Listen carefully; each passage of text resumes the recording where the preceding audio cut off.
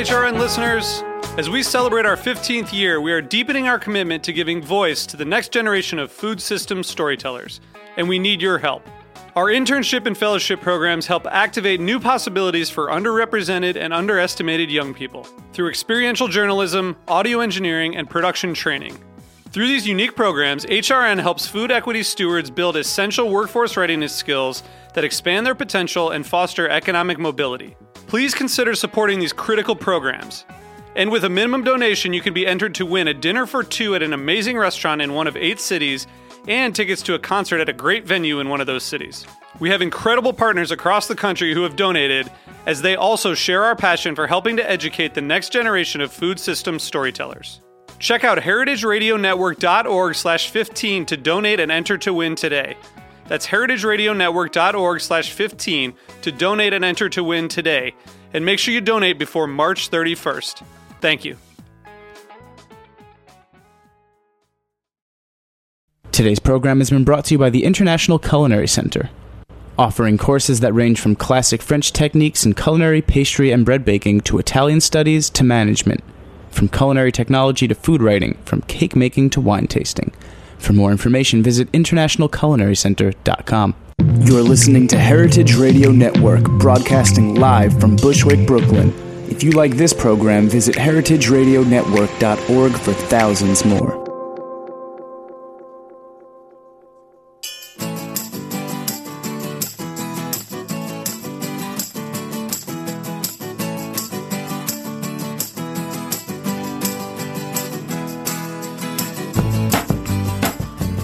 Good morning. You're listening to In the Drink on heritageradionetwork.org, coming to you live at 10 a.m. from the shipping crate, one of the shipping crates here at Roberta's Restaurant in Bushwick. I'm super excited today.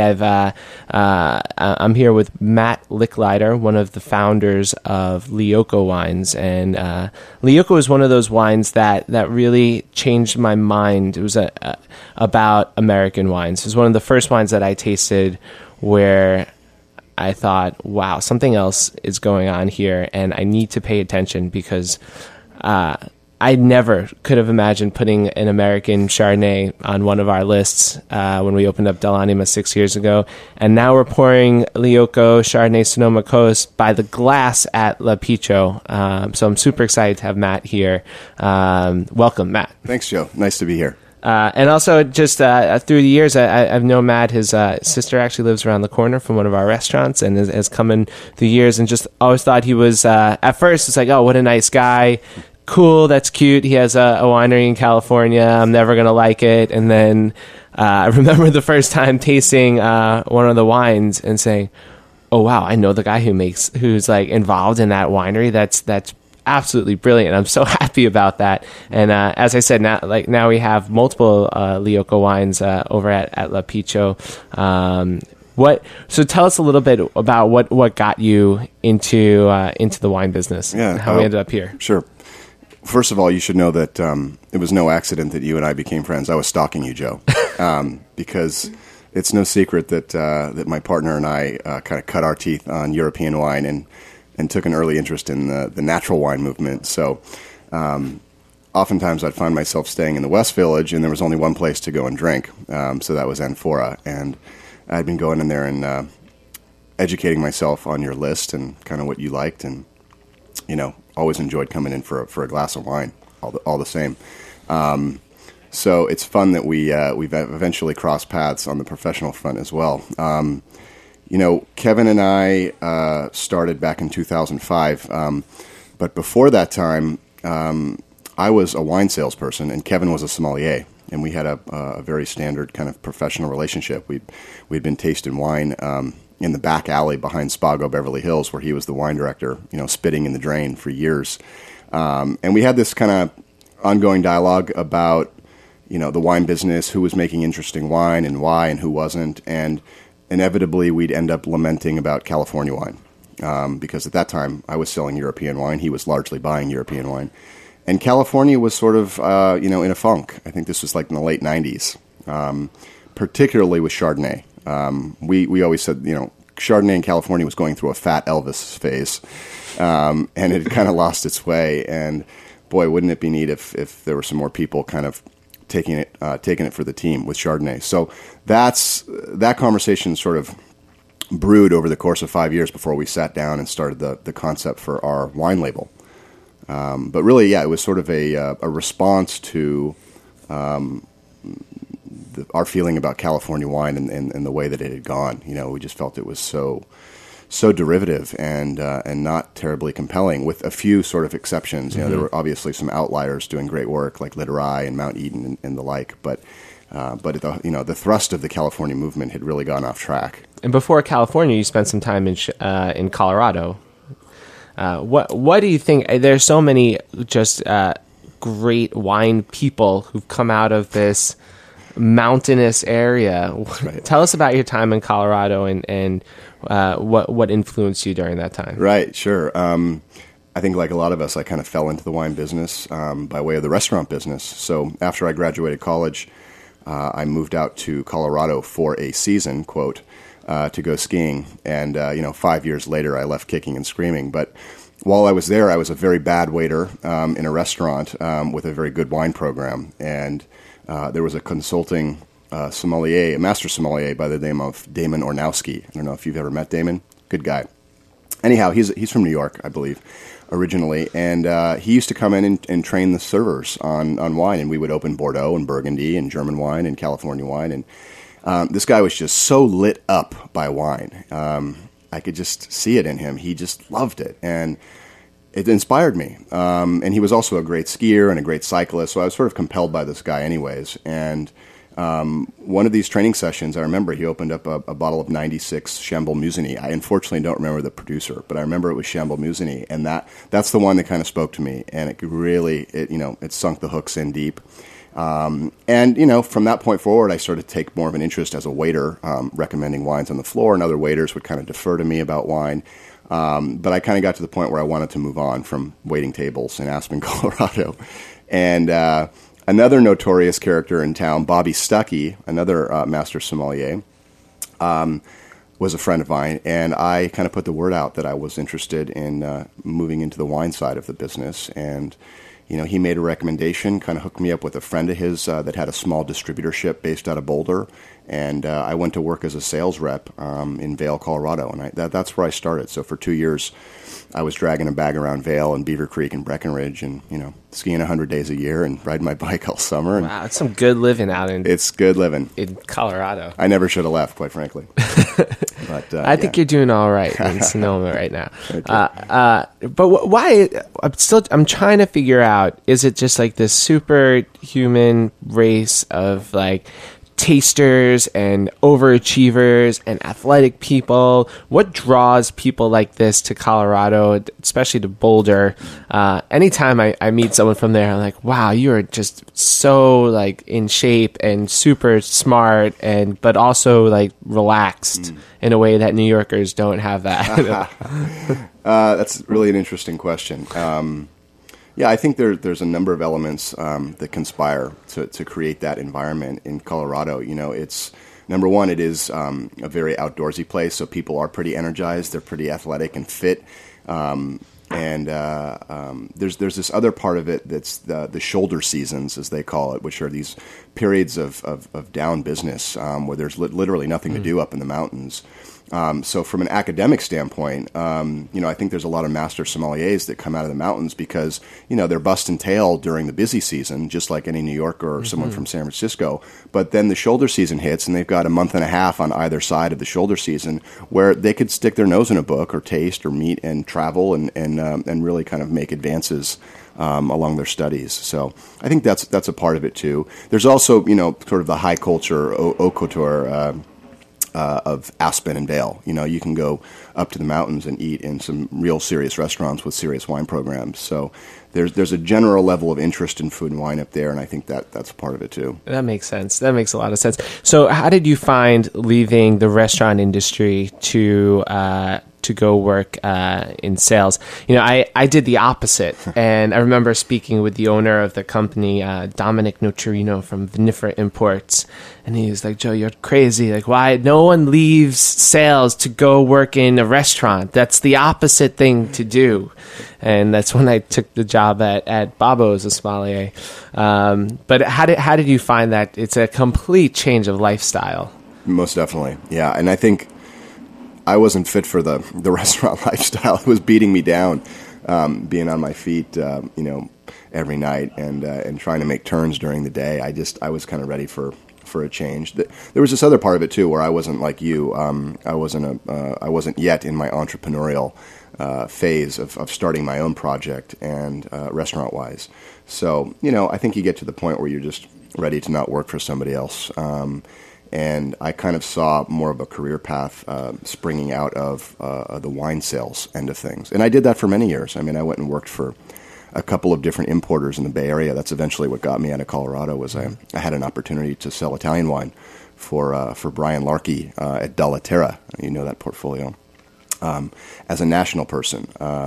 So it was just sort of a more clearly defined career path, I guess. And you never know where it's going to take you. You sort of take an interest in this thing, and you just sort of follow your nose.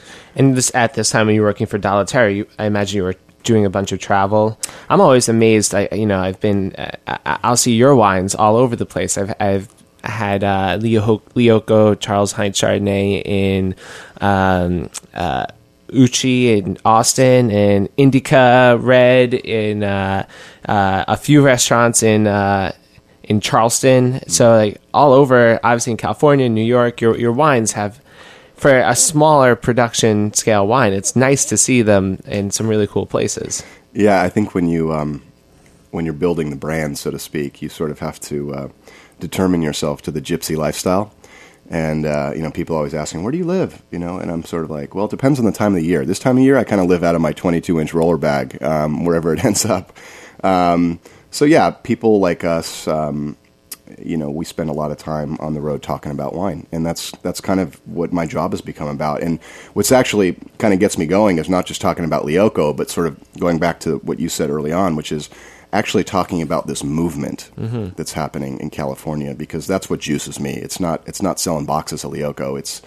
It's feeling like I'm a part of something that's lasting and important in California, which is this move away from these big, clunky wines that don't really have their place at the dinner table, toward wines that are genuinely about a place and a vintage, and that are, the primary goal is expressing those things and achieving balance in the wines. So I think when Kevin and I first started, we sort of felt like we were a salmon swimming upstream making wines like this.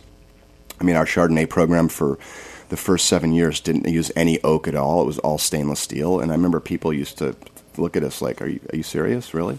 Well, like a little bit of used oak, or does it go into oak ever? It's like, no oak, So that was back in the early 2000s. And now, we could sit here and talk about all sorts of really compelling domestic wine projects, particularly on the Sonoma side of things.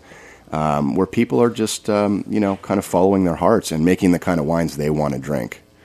And what do you think was the biggest disconnect between making balanced, terroir-driven wines and what was prevailing? What were the first things where you're like, I'm totally, not going to pick after, October 1st, or whatever it is? Like, what were your first steps, your biggest changes? You're like, these are things that we're definitely going to be doing to make the kind of wines that we want to make.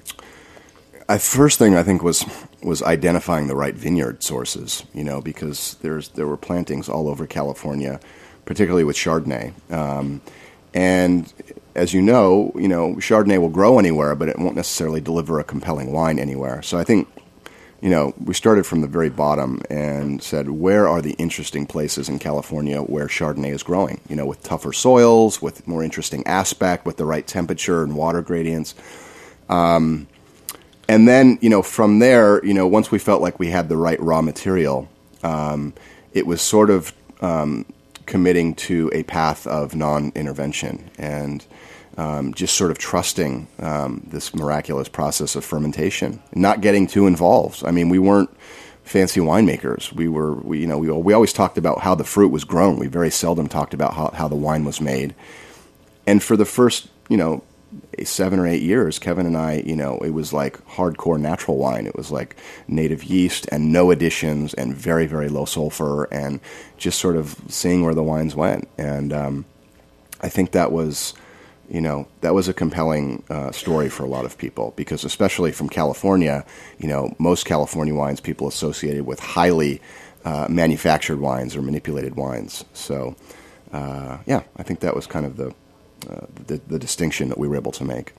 Okay, and so what are the various roles? I know you have a new winemaker. That's right. Who just joined, John Raytek, who's a superstar, at least in my eyes, and in a lot of the eyes of sommeliers who I know and respect, who also does the Seritas label. That's right. So it's you, John, and Kevin. Yep. So we have a bona fide team of 5 people now, which is exciting. We've got John making the wines for us. We hired a national salesperson so that I don't have to live on the road all the time. A really talented, super passionate guy named John Mark, who lives in Seattle. He's a European wine guy galore as well, so kind of culturally he fit right in. We're actually teaching him about California wine, which is how we wanted it. We not have to teach him about the traditional wines, but we're teaching him about California. We've got a really talented kind of winery host that sees people when they come visit the winery. His name is Jim Cooner. Who I actually worked with 10 years ago at Italian Wine Merchants with my business partner August and Catherine, who's also our business partner and the executive pastry chef. We all worked at Italian Wine Merchants here in New York, actually in 2004, 2005. That's funny. Yeah, that's right. I forgot you guys know each other. And then, of course, my partner, Kevin O'Connor, who is a notorious character, grew up not far from here in the Bronx, and a classic Irish-Italian kid from the Bronx, making wine in California, who is about to open a restaurant in Santa Monica. All right, I want to hear all about the restaurant, but we're going to take just a quick break, and we'll be back with more with Matt Licklider of Lioko. You're listening to IDID by Obesity on heritageradionetwork.org.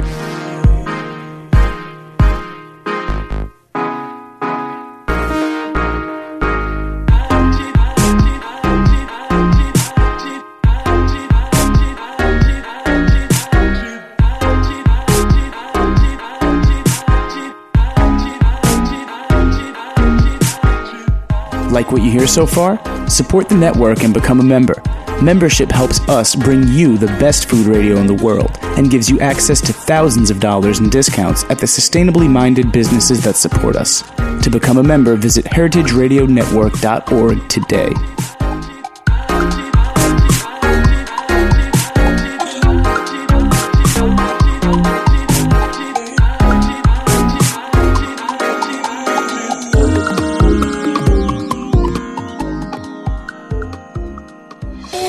The International Culinary Center is a proud sponsor of the heritageradionetwork.org. The ICC, with locations in New York and California, provide cutting-edge education to future chefs, restaurateurs, and wine professionals. We're proud to claim Dan Barber, Bobby Flay, and David Chang among our honored alumni.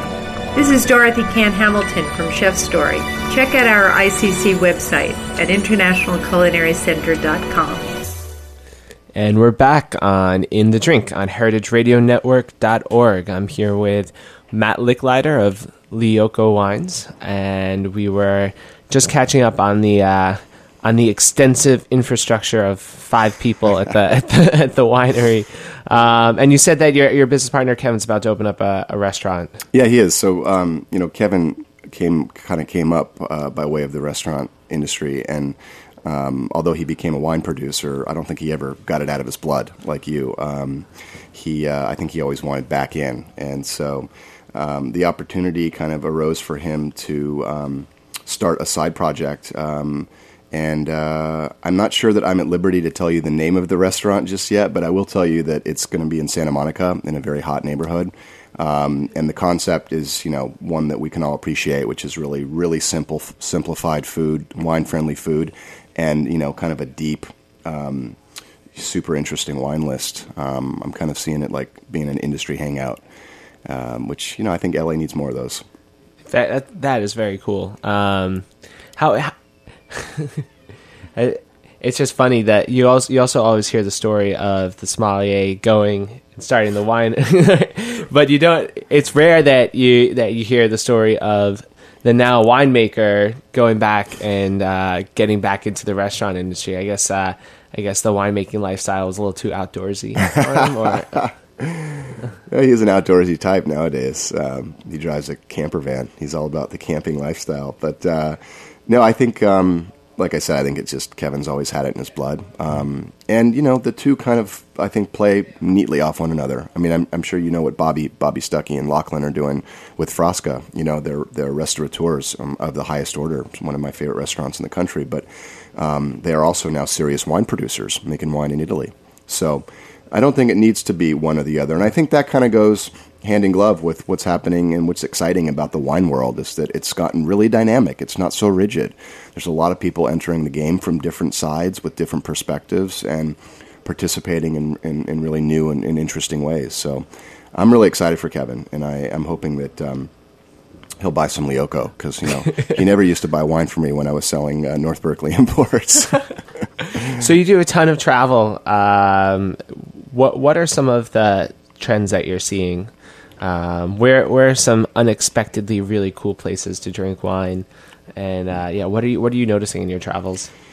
Right. Well, see, I made that mistake once before, Joe, of telling some of my colleagues how great Charleston was for domestic wine, and it's turned into this real scene, which is actually kind of good. I mean, it is awesome down there. Yeah. Charleston is just one great restaurant after another, and then what surprised me was how interesting and cool and sophisticated the wine lists were.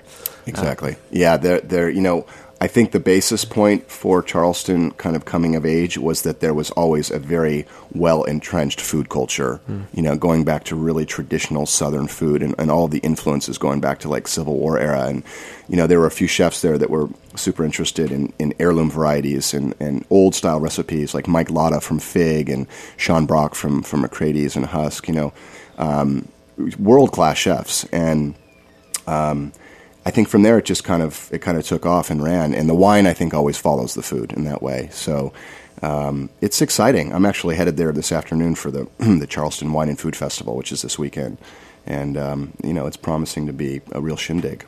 Wow. Yeah. That I'm hoping next year to get down to the Charleston Food and Wine Festival. I mean, that'd be great. It's just such a fun place. I had a really good time at Mike Lotta's new raw bar type restaurant, seafood restaurant. Had probably the most impressive seafood tower of my life there. We got the Grand Plateau, but just one awesome, super super fresh fish after another, and then another great place to drink and really cool cocktails that you'd picture at one of these like New York speakeasy Brooklyn kind of bars, but right. They're at a really bright, airy, like welcoming, all-inclusive kind of place. Yeah. Really cool place. Yeah, there's a real culture for it, and it's spread from there. It's not just in Charleston, but I think all over the Southeast. Birmingham, Alabama is another place. One of the best chefs in the country, Frank Stitt, has 3 restaurants there. I mean, he's sort of the Alice Waters of the South. The guy's a genius, and you never think Birmingham, Alabama, but it's the same kind of thing. It's this very contemporary rendering of ultra-traditional food from the South, and it will just blow you away, truly. That is so funny. We were riding over on the L train this morning with Alex Moskovitz, who's our executive producer, and I'm like, what should I ask him? Like, what's cool and unique? And I should ask him. She's like, well, Matt like does all this travel. Ask him what they drink in Birmingham, Alabama. I swear to God, she said that. That's awesome. Yeah, well, in Frank's restaurants, which I think, are kind of where all roads lead there, and from there, they drink a lot of Kermit Lynch wines. Fortunately, they've seen the light in California too. Actually, Frank Stitt came out for the West of the West festival last year in Occidental, and he's amazing. Guy's been doing it for 30 years or something, maybe more, and he's still so much a student of the game. I mean, he still travels and wants to know what's going on and what's new, and it's really inspiring. So you were at the West of the West tasting just yesterday, which unfortunately I could not make it to. It was super disappointing because there's some of my favorite winemakers there. But how did it go for you, and how do you think that those wines were being received by the New York market? Oh yeah. So the West of the West tasting originated in Occidental, California, where a lot of the vineyards are in close proximity to this town, Occidental. It's this great old sort of California timber town. And we decided that we would bring this festival to points east, and New York was an obvious choice, largely because all of the producers who participate tend to sell quite a bit of wine in New York. I think there's a market for our style wines, these kind of lower alcohol, higher acidity wines here. So it was fantastic. I mean, there were two segments. There was one for the trade in the morning. We had a great turnout and really high-level discussions, and then a short break. And then a consumer portion in the evening, which was completely packed. And that's always the thing that we get excited about, because for a lot of small wineries like Lioco, what really kind of keeps the lights on is our ability to maintain direct sales to our mailing list customers. And a lot of us have mailing list customers in New York. So they turned out in droves, and, everybody wants to sign up for mailing lists, and it's really exciting. A lot of times I kind of dread doing these consumer tastings, but this one was just electric. I came out feeling really supercharged. Well, how did you initially, I always wondered this, and I've never actually asked anyone, but how do you build up that initial mailing list? You produce your first wine. What's that next step? What do you do? Well, I think to your point about traveling around and seeing the wines in the restaurants of note around the country, I mean, that, to me, maybe that's old-fashioned.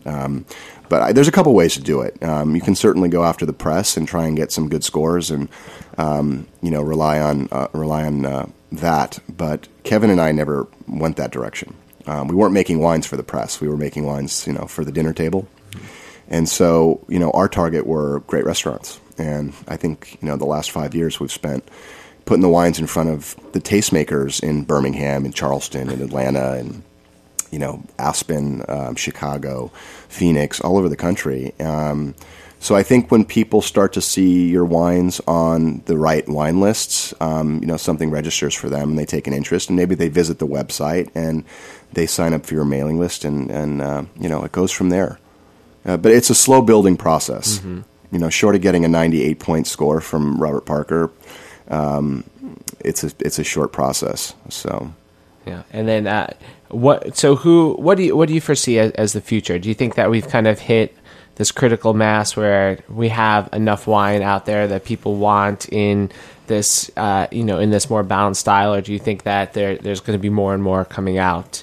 I think it's the natural progression of things. I mean, when I was younger, I used to eat bologna and Velveeta, and I love those flavors, and now as an adult, I eat Mortadella and Taleggio, so I think it's like your palate evolves. As we get older, we tend to gravitate toward more complexity in the flavors that appeal to us, and so I think, and we've always thought this, that what we were doing was the natural order of things, that eventually the collective kind of American palate was going to grow up and take more of an interest in food and wine of restraint. We didn't need to be clobbered over the head with big obvious flavors. So that's kind of what we believed, and we're seeing it. It's great. I mean, there's this movement that we're talking about, I think, would not be sustained unless there was a genuine kind of growing interest on the consumer level. And thus far, knock on wood, it seems to be going all right. So let's talk a little bit more just about the movement. Is beyond low alcohol, high acid, and maybe not messing with the wine too much. What else are the other factors that make up the producers in moving, or is that it? And is it as simple as you have a balanced wine and you don't mess with it too much, and it's going to speak of the place that it comes from, and you're good to go? Yeah, I think it's a dangerous territory to talk about alcohol, because I've had some beautiful California wines that have, rather moderate alcohol. One example is are the wines from Calera, Joss Jensen up in Mount Harlan. Those are Pinot Noirs that can have 14 points of alcohol, but they age for 15 or 20 years and they're still balanced and really compelling wines. So, I don't think we ever want to let alcohol be a benchmark. That's certainly something that we like if nature provides opportunities to make lower alcohol wines, as it did particularly in Sonoma in 2010 and 11. We had very cold vintages. Then great. But I think, what you said is right. It's the goal is balance. And that, balance can be achieved by a number of factors. But I think we can hedge our bets, again, by looking for fruit in appropriate places. If the vineyard is delivering fruit that's in balance, chances are, we have got a good shot of making a wine that ends up being in balance. The other thing I think is just not, having the courage not to stew the sauce, overwork the sauce. You just sometimes got to leave stuff alone and trust the process a little bit. So as few inputs as possible. That's the other thing. Let's not touch the wine any more times than we have to. I heard this. You hear a lot from winemakers. Wine is made in the vineyard, and we just try to not mess it up in the winery. And usually, those are the winemakers that I like the most. But I just heard this. I can't remember where, but it stayed with me so much. It's that you can't make gold more gold. So don't mess with it. It can't be more gold than it already is. So you can't. Once nature's given you really great fruit, what's the point? What's the point in adding the 200 approved additives to it? That's right. Well, yeah, especially if you're starting off with compelling raw material. The example I like to use is sushi chef gets a beautiful piece of toro in the kitchen. All he's got to do is cut it right. You don't have to fuss with it and make it look pretty on the plate and dress it up and season it. It's fine. It's perfect. There's no way to improve it.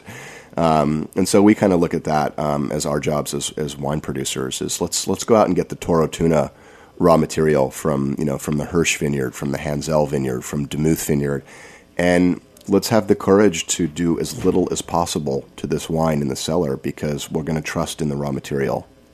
Yeah, and just like that piece of Toro Tuna, I find that your wines are fine and generally perfect as well. I just love them. I'm such a fan.